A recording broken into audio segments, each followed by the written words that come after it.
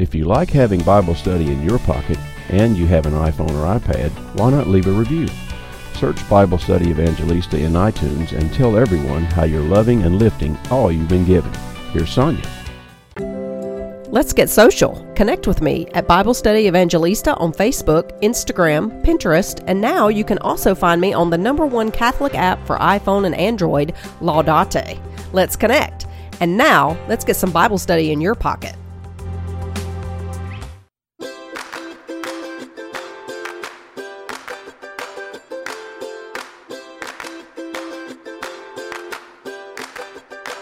Time for Bible Study Spinach that tastes like cake right in your pocket. I'm Sonia Corbett, your Bible Study Evangelista, here to love and lift you a little so that you can love and lift all you've been given. I am so excited to be doing this show today about the Eucharist because it was the very first domino to fall for me in my investigation as a Southern Baptist over almost 15 years ago now.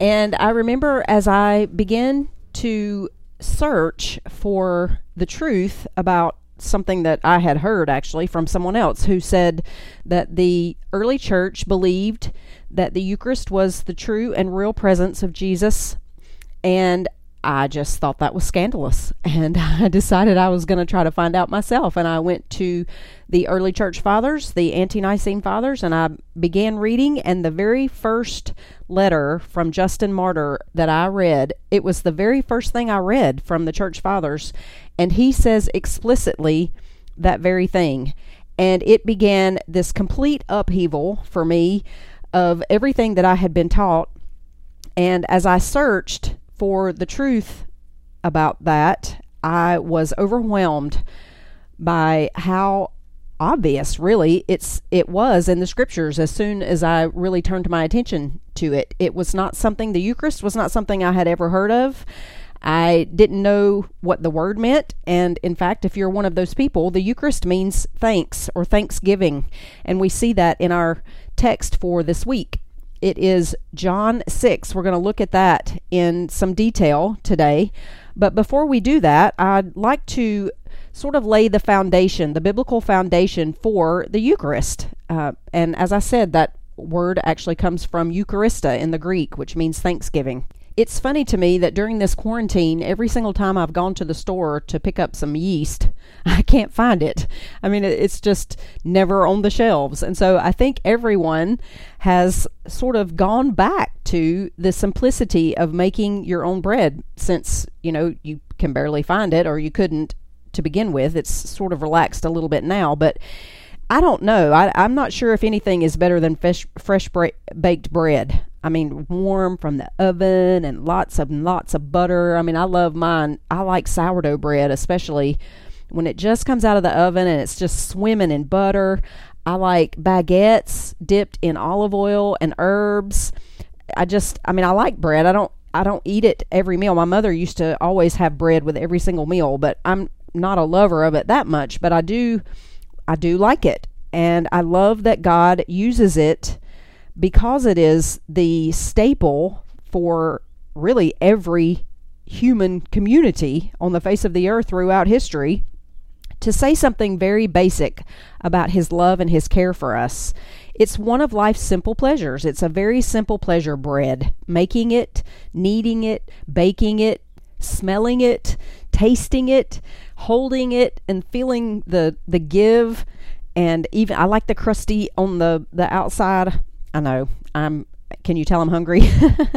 But I love that God shows throughout the scriptures how it could also be the basis of nourishment for the spiritual life. And he began teaching about bread in that way very, very early in the scriptures. The very first mention of an offering of bread and wine comes to us in the reference to Melchizedek in Genesis 14, verses 18 through 20. And it's important to go back to the very first biblical occurrence of something like bread, and especially this priestly offering of bread and wine, because we know that that's the forerunner of the Eucharist. It's important to go back and determine how the scriptures intend a word, an idea, or an element like bread to be understood. And the way you do that is to go back to that very first biblical occurrence, and it is in Genesis 14. And we can see that this is the only description in the Bible of the actual person, Melchizedek, and yet we hear his name in the Mass every single time we go to Mass. He is mentioned in the New Testament, but it's kind of odd that that's true because his biblical entrance and exit both occur in these couple of verses in Genesis. He just seems to appear in the middle of a conflict between Abram and another king. But as I mentioned, other biblical authors place enormous importance on Melchizedek, and the reason is because he was the first priest mentioned, and he offers bread and wine. We hear his name in that first Eucharistic prayer of the Mass. Be pleased to look upon these offerings and to accept them as once you were pleased to accept the offering of your high priest Melchizedek. And so that's the very first mention of bread and wine offered in a worship sort of way. And then we see in Exodus 12 the Passover bread. And this is another one of the earliest offerings of bread to communicate a spiritual message.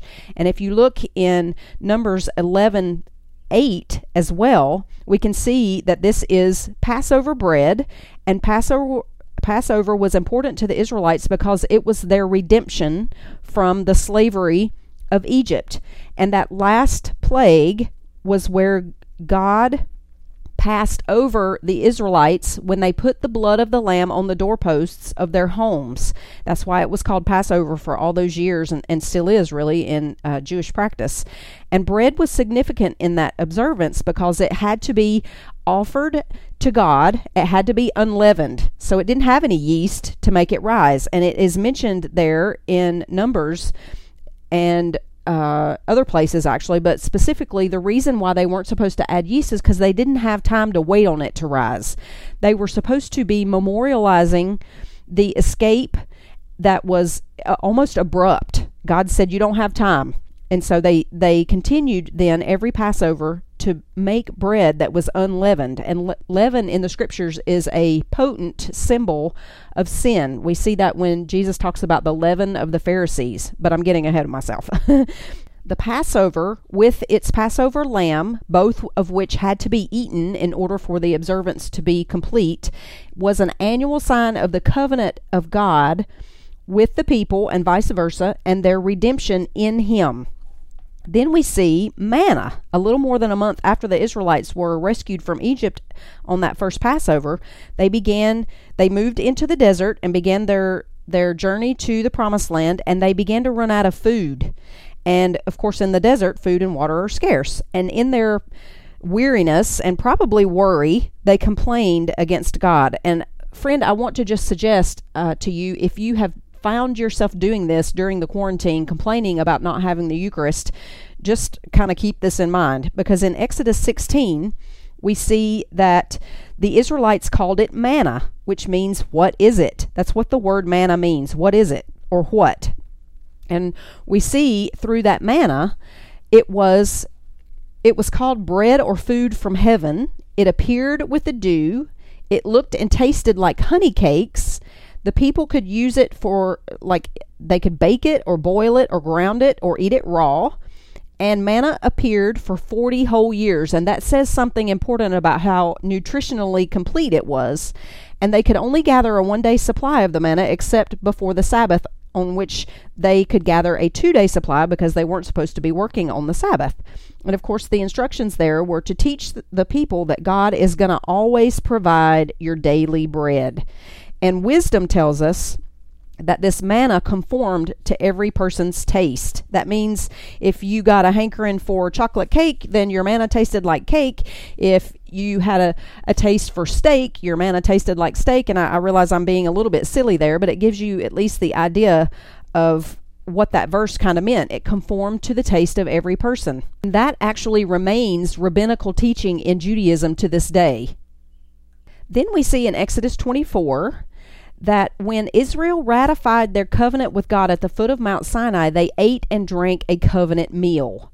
Remember that part of any covenant includes a meal. We talked about that in the very first show of the series when we talked about sacraments, and also last week when we talked about baptism, that each covenant includes an exchange of commitment, identity, resources, enemies, life, a mark, and a meal.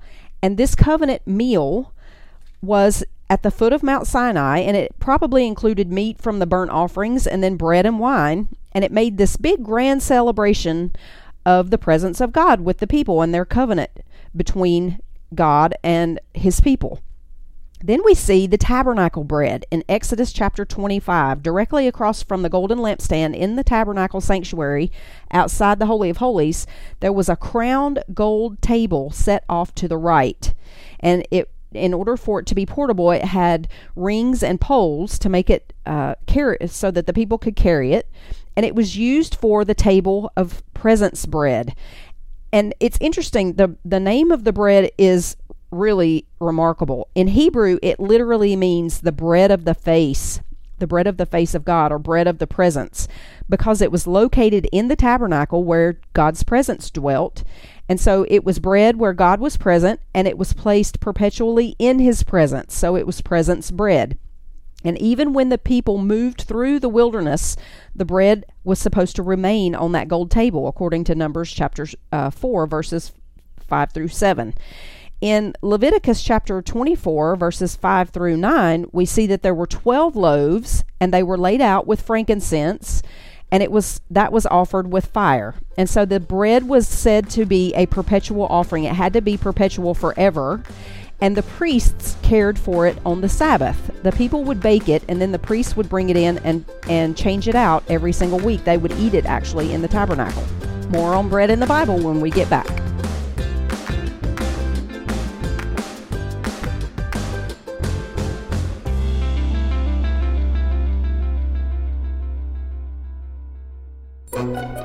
You're listening to the Bible Study Evangelista Show.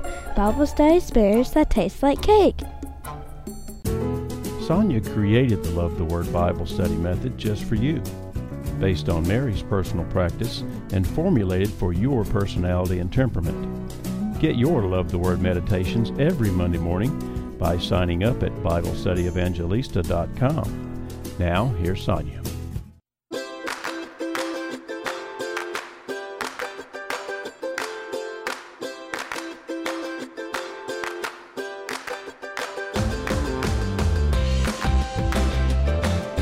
We're talking about the sacrament of the Eucharist and how the Eucharist is biblical, and we've been looking at different ways in which bread was used throughout the Old Testament to communicate the eventuality of the Eucharist, which would arrive in Christ. We looked at Melchizedek and his offering of bread and wine. We looked at the Passover bread. We looked at manna that fell every day. We looked at the covenant bread, the tabernacle bread, or that's where we left off actually, is looking at the tabernacle bread, and we saw that the presence bread in the tabernacle was presented in 12 loaves to represent the 12 tribes. And of course, that foreshadowed the 12 apostles through whom the Eucharist would be given in Christ. And so it was important because it showed that nourishment is from God. It comes from God. It remains in God in the presence in the tabernacle. And its name, of course, is very important, bread of the face. I know when I learned about the tabernacle and all of the elements, which I go into great detail in this in my study Fulfilled. But one of the things that struck me when I was studying as a Southern Baptist is that it was called showbread. And that means absolutely nothing. I mean, it made no sense to me when I began to research what the Eucharist is and how it was rooted in the Old Testament and foreshadowed there. It struck me as almost deceptive to use that word, showbread, instead of presence bread or bread of the face, which is what it is. And especially because it foreshadows the Eucharist. And again, this is another observance that was supposed to last forever, like the Passover. So the presence bread was a reminder of God's perpetual provision, and it was a communal offering rather than a sacrificial one. The people actually baked the loaves, but because the bread was especially connected to God's presence, it was holy bread. And so it was to be eaten by the priests every Sabbath in the holy place, the sanctuary, as they replaced the previous week's bread with fresh bread every week. And along with the bread, there were offerings of incense. We saw the frankincense, and wine and oil. God did not eat the bread. So why do you think it was such an important part of the sanctuary in the tabernacle? Well, as I said, that was because it was to show that nourishment comes from God. And because it comes from God, who is eternal, it was to be in eternal observance. The offering of Melchizedek was messianic. Passover was a perpetual annual feast.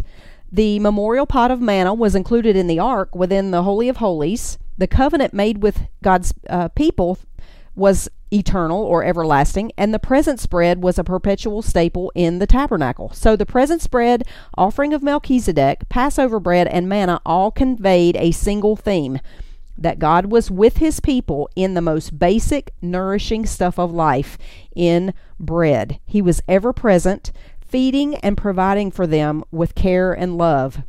But of course, there was another important reason why he furnished it so miraculously, and that is the New Testament bread. Because Jesus is a better Melchizedek, according to Hebrews chapter 5, verses 5 and 6. So the provisions of bread in the Old Testament were types of another bread that was to come. And we looked at type and antitype last week when we looked at baptism, and each of the sacraments is an antitype of a previous type. And each of these types in the Old Testament all said the same thing in a deeper and deeper way. Melchizedek's bread and wine, the Passover bread, the manna, the covenant bread, the tabernacle bread, all of these then were types of the thing that would come, which is the Eucharist. And remember that the new offering and the new bread is the antitype, the thing that was foreshadowed by the type, but the antitype is always greater than its type. The term presence bread as Old Testament type foreshadows Jesus' actual supernatural presence in the New Testament fulfillment of the Eucharist. If the Eucharist were not in every single way better than the early types, then it could not be a real antitype. And if the types in the Old Testament were daily, they were covenants, they were sacred or holy bread, they were offered by priests.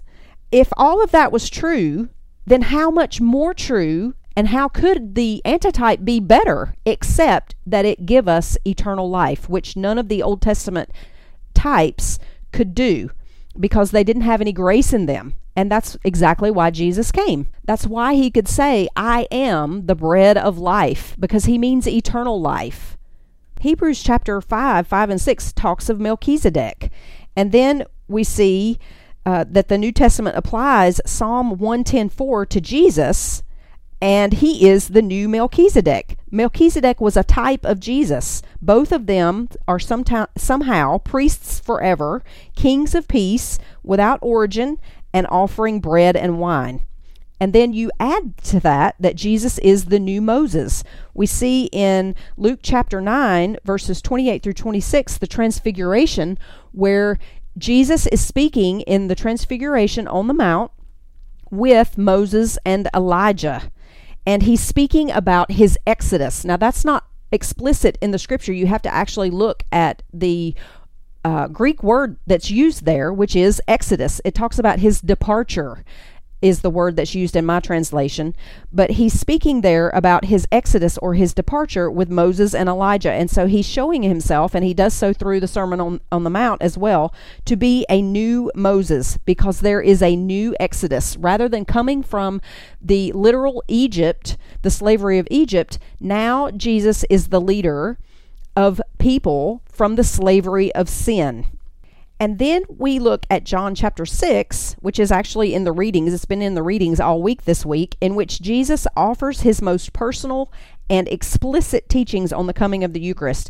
And if you take a look at that chapter and you look at the paragraph headings in bold print, what we see there is Jesus feeds the 5,000, then he walks on water, he talks about bread from heaven, he says his words are eternal life, he says that we must eat his flesh and drink his blood, and he means that literally, and I'll show you how. And then many of the disciples turn away. He says there in verse 35 that I am the bread of life. And notice what he does throughout that chapter. He's illustrating how he can multiply bits of bread to feed thousands of people.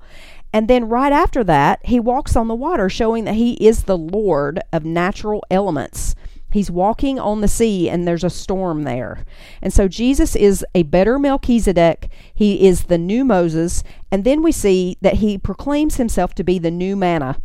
in chapter 6, verses 26 through 71, once Jesus knows that the people understand he is a prophet, he compares himself to Moses, who was the greatest prophet in the history of God's people, and who also prophesied one who would be better, who would come after him. And then he makes one of the boldest statements of his entire ministry. And we have to be careful to understand that his teaching there is in the context of the Old Testament bread, which the people completely understood. It's lost on us because a lot of times we don't know the Old Testament and we don't know the way in which all of those types spoke of Christ himself. But it's important, and that's the reason I'm going through it piece by piece. It's important to know how God set this up to begin with so that we can understand that our Eucharist is a true antitype. It is truly salvific. Jesus says of himself, I am the bread of life, and he means he is talking about eternal life.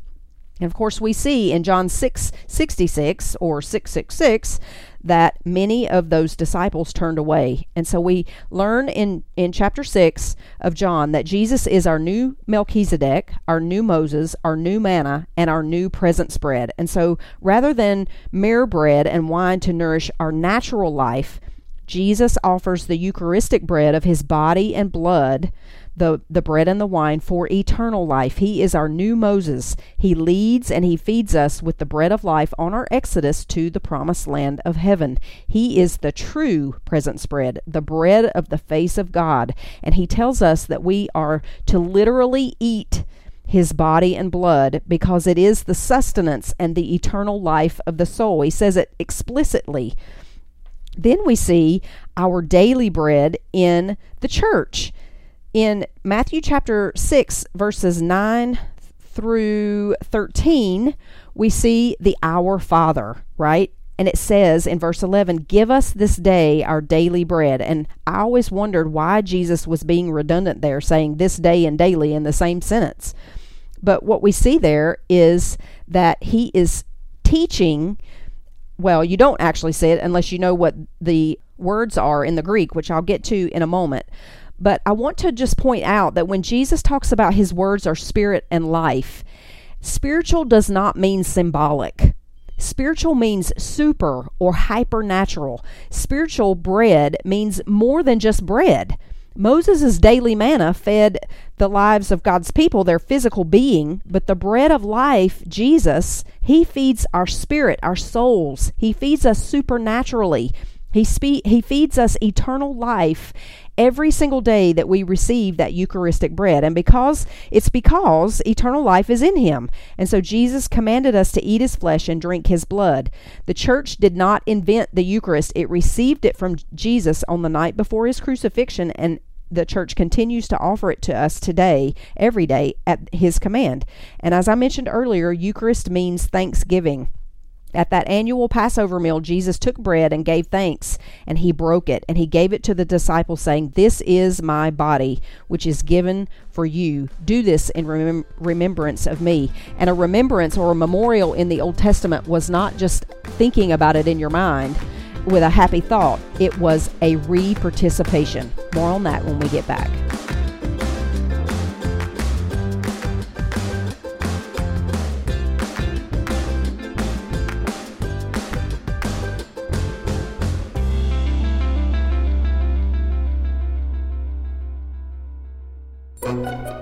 You're listening to the Bible Study Evangelista Show. Bible study Spanish that tastes like cake. Did you know you can get Bible Study Evangelista radio notes and podcasts delivered to your inbox every Monday morning? Redeem your Mondays. Join thousands of your fellow listeners by subscribing at BibleStudyEvangelista.com. Now, here's Sonia.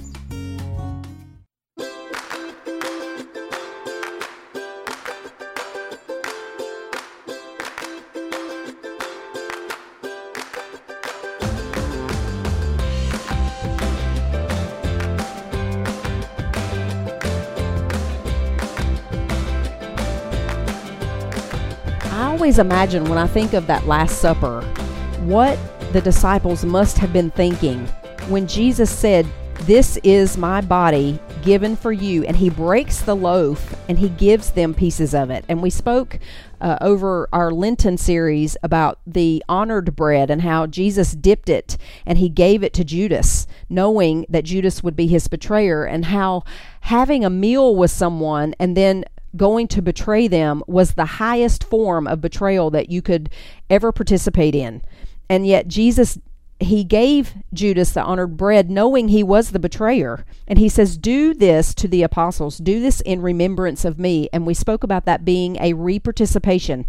And that means that every person that receives the Eucharist does so in union with all of the people in the world who receive it with them on that day or at that time, and all of the people who have received it in the past, all of the Jewish people who observed the Passover, and all of the people in the future who would do the same. And so that's why it's called communion, because it ties us together. We think a lot of times that Jesus breaks the bread and multiplies the pieces, and somehow we each get a piece, but instead he gives us the pieces and draws us into one body, one loaf.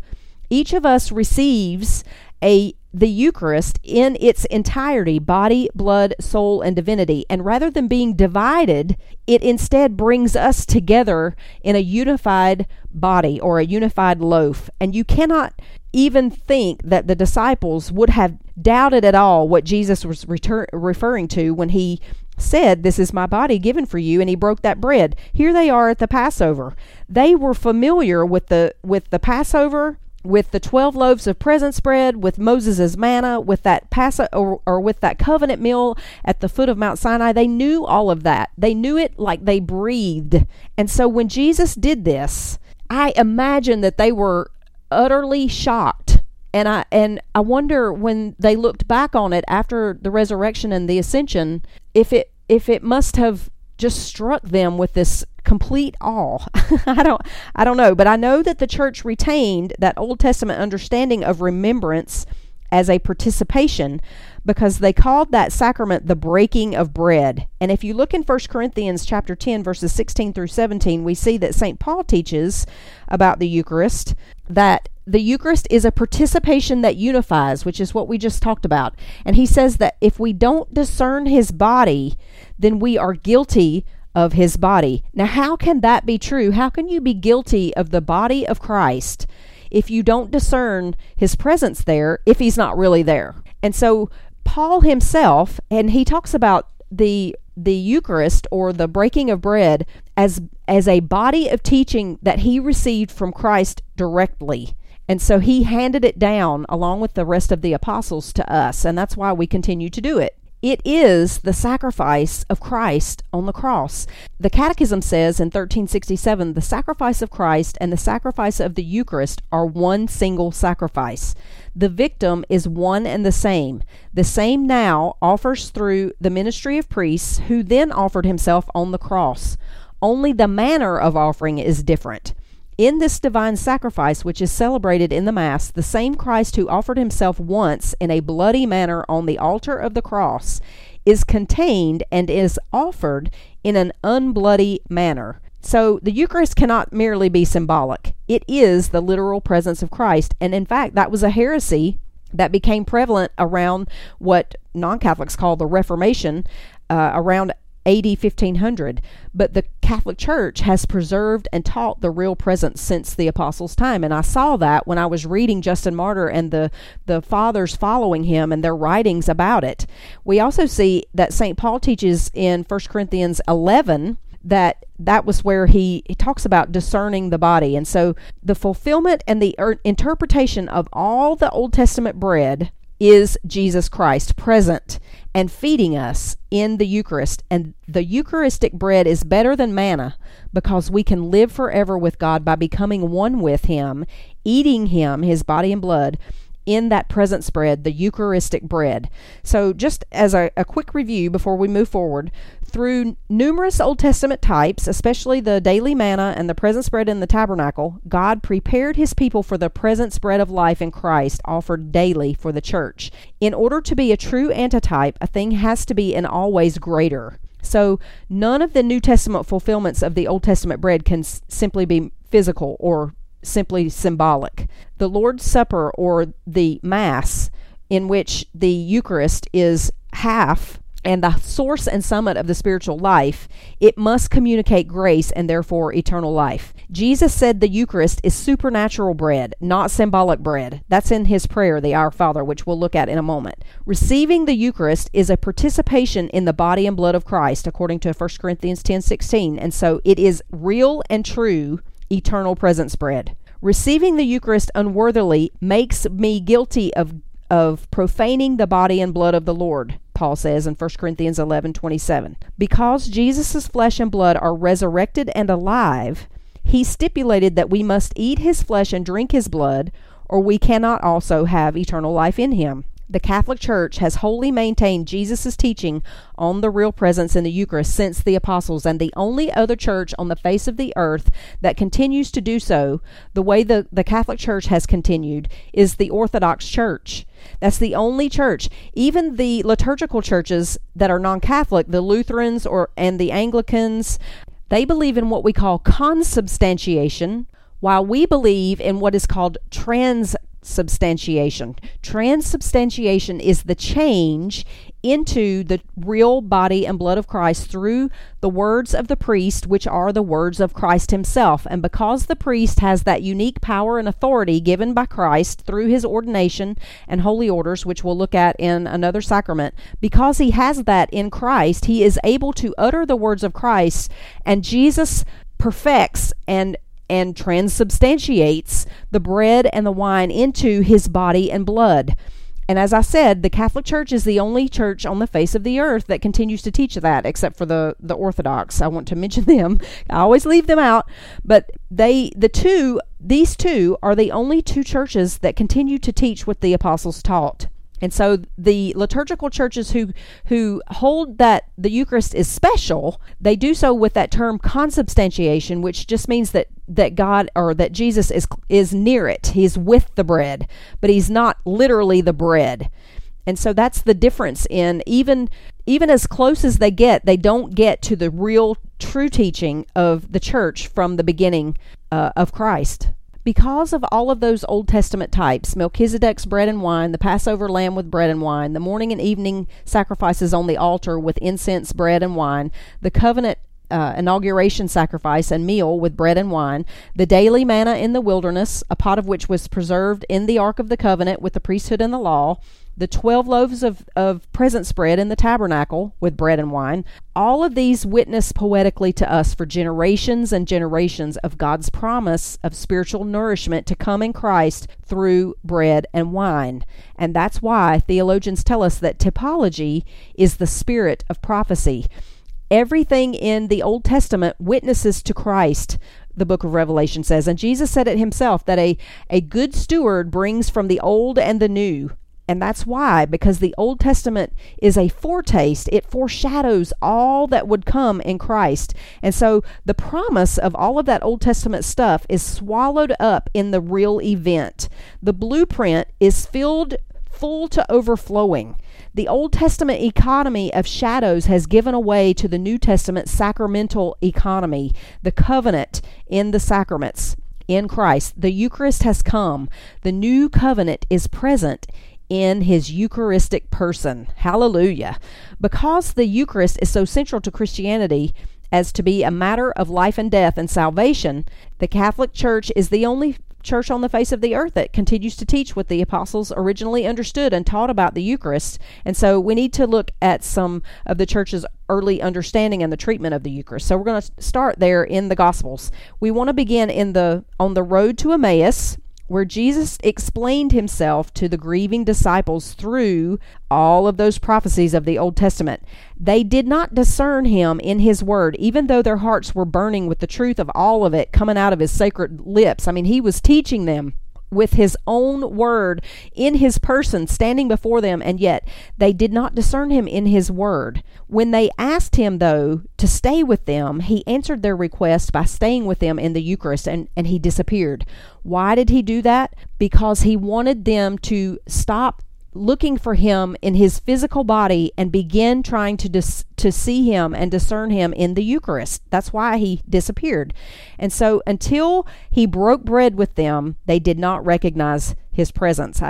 The church has seen great significance in that episode. He disappeared because they no longer needed his personal physical body. Could his earthly body, in fact, have been even an impediment to his fuller presence in the Eucharist? I think that it was. I think that's exactly why he disappeared. He said, "It is to your advantage that I go away. For if I do not go away, the counselor will not come to you.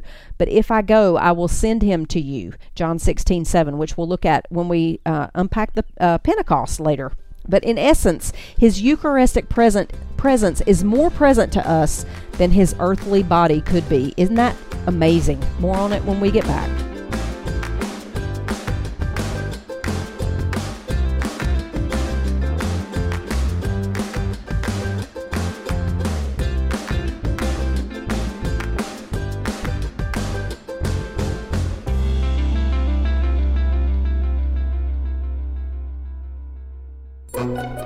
You're listening to the Bible Study Evangelista Show.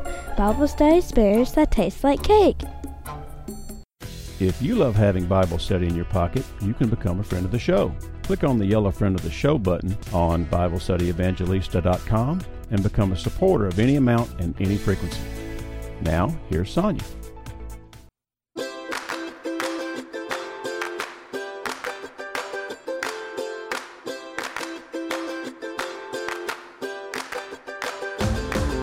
In the years leading up to my full communion with the church, I remember I prayed a kind of strange prayer for a Baptist, but I prayed something similar to the disciples on the road to Emmaus. I kept saying, "Lord, I just want to be closer to you. Is there not some way we can be closer?"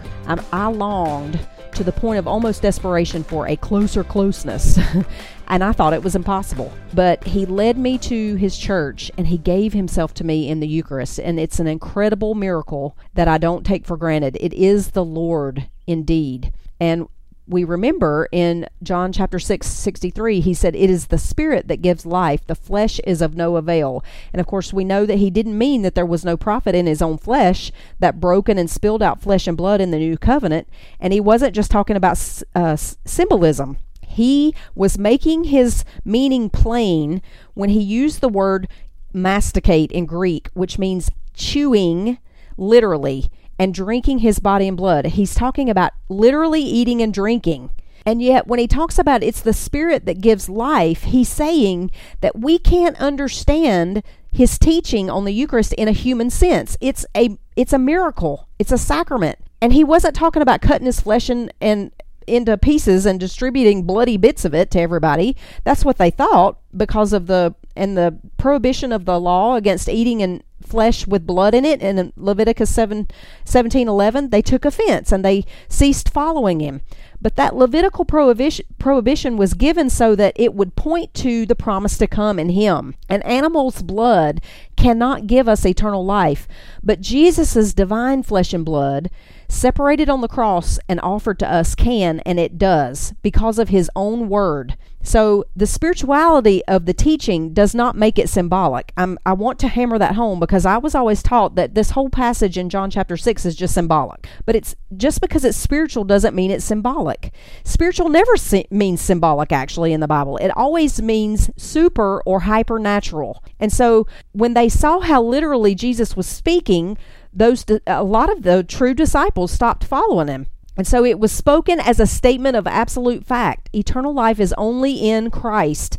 And so when we eat his eternal flesh and we drink his eternal blood, we have his eternal life. And despite all that, some didn't believe. And Jesus claimed that they couldn't believe what the church teaches us, that Jesus is present in the Eucharistic bread of the presence. He's feeding us in this scandalous humility. And only when we are illumined by the Holy Spirit can we accept that teaching and can we receive it for ourselves. And of course, this is the section in the Bible when the church fathers say that Judas turned away from Christ and toward betrayal in John 6:6. So when we try to explain you must eat my flesh as a figure of speech, it doesn't make sense. Because even among the Jews to whom Jesus was speaking, when they said to eat one's flesh, it was used figuratively, but it meant to hate that person or to take revenge against them.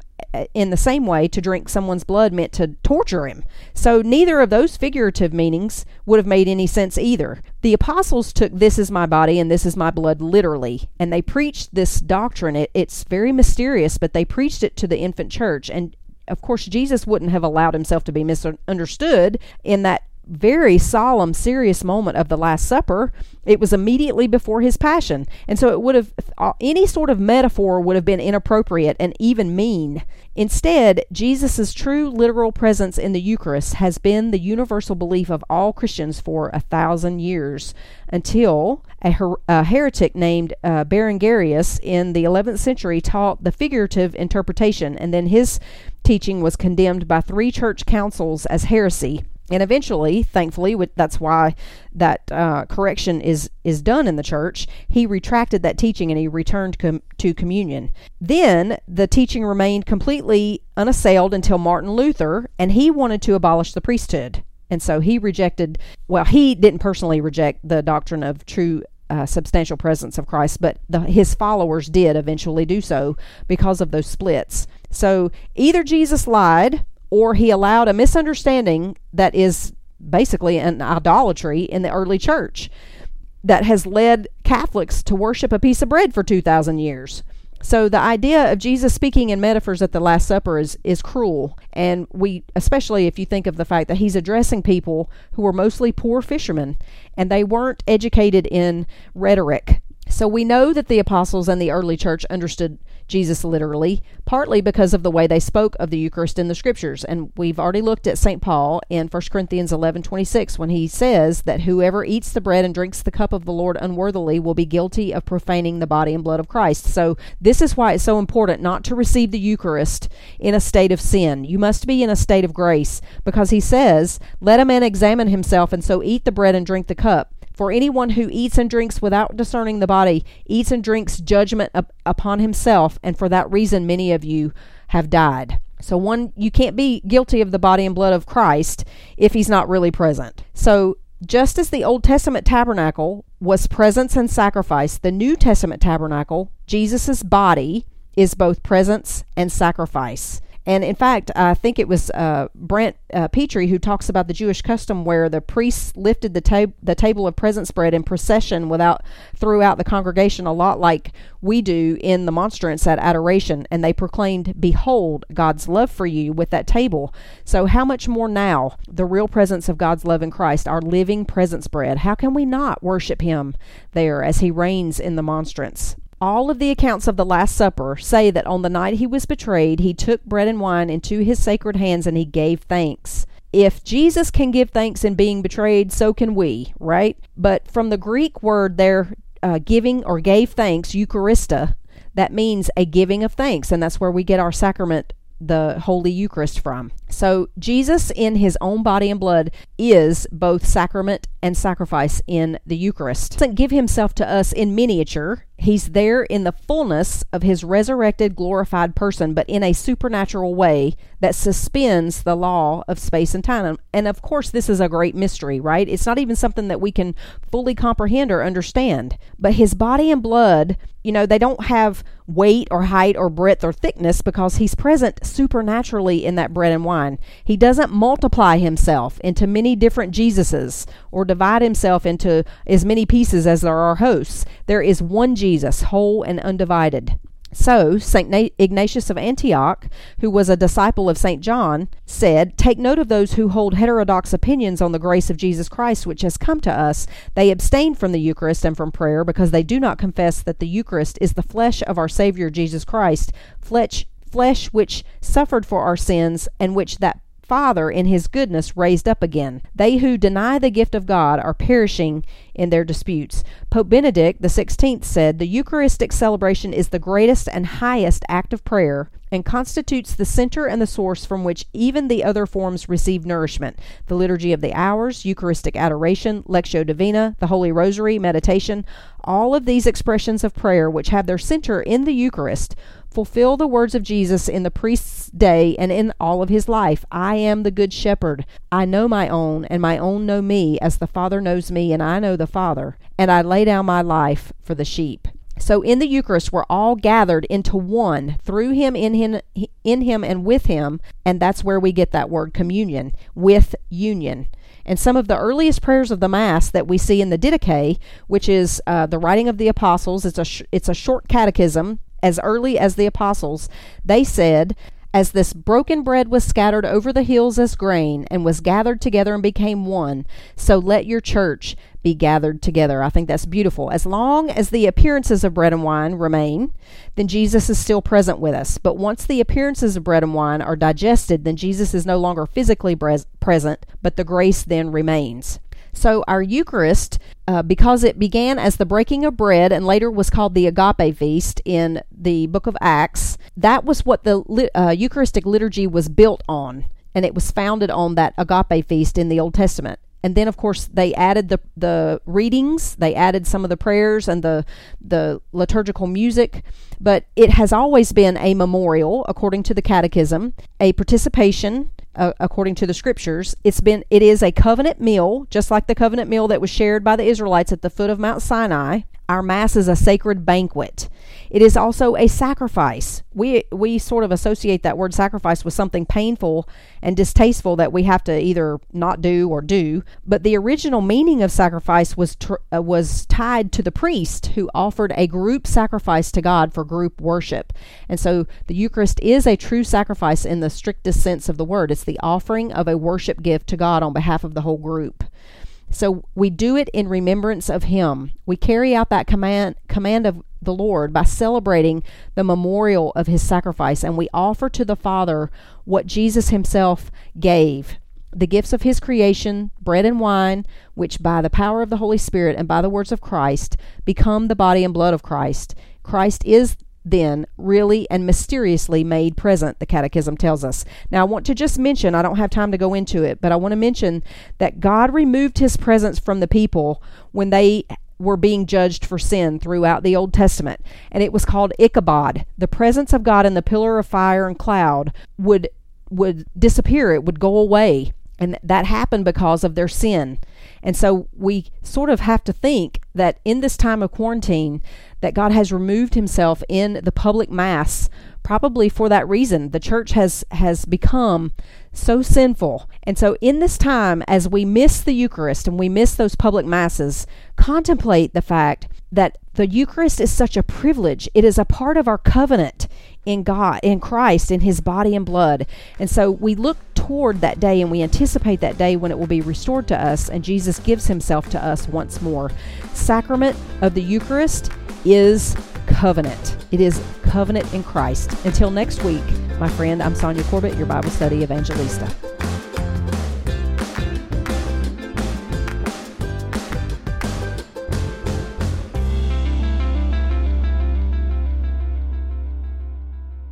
Thank you for listening to the Bible Study Evangelista Show.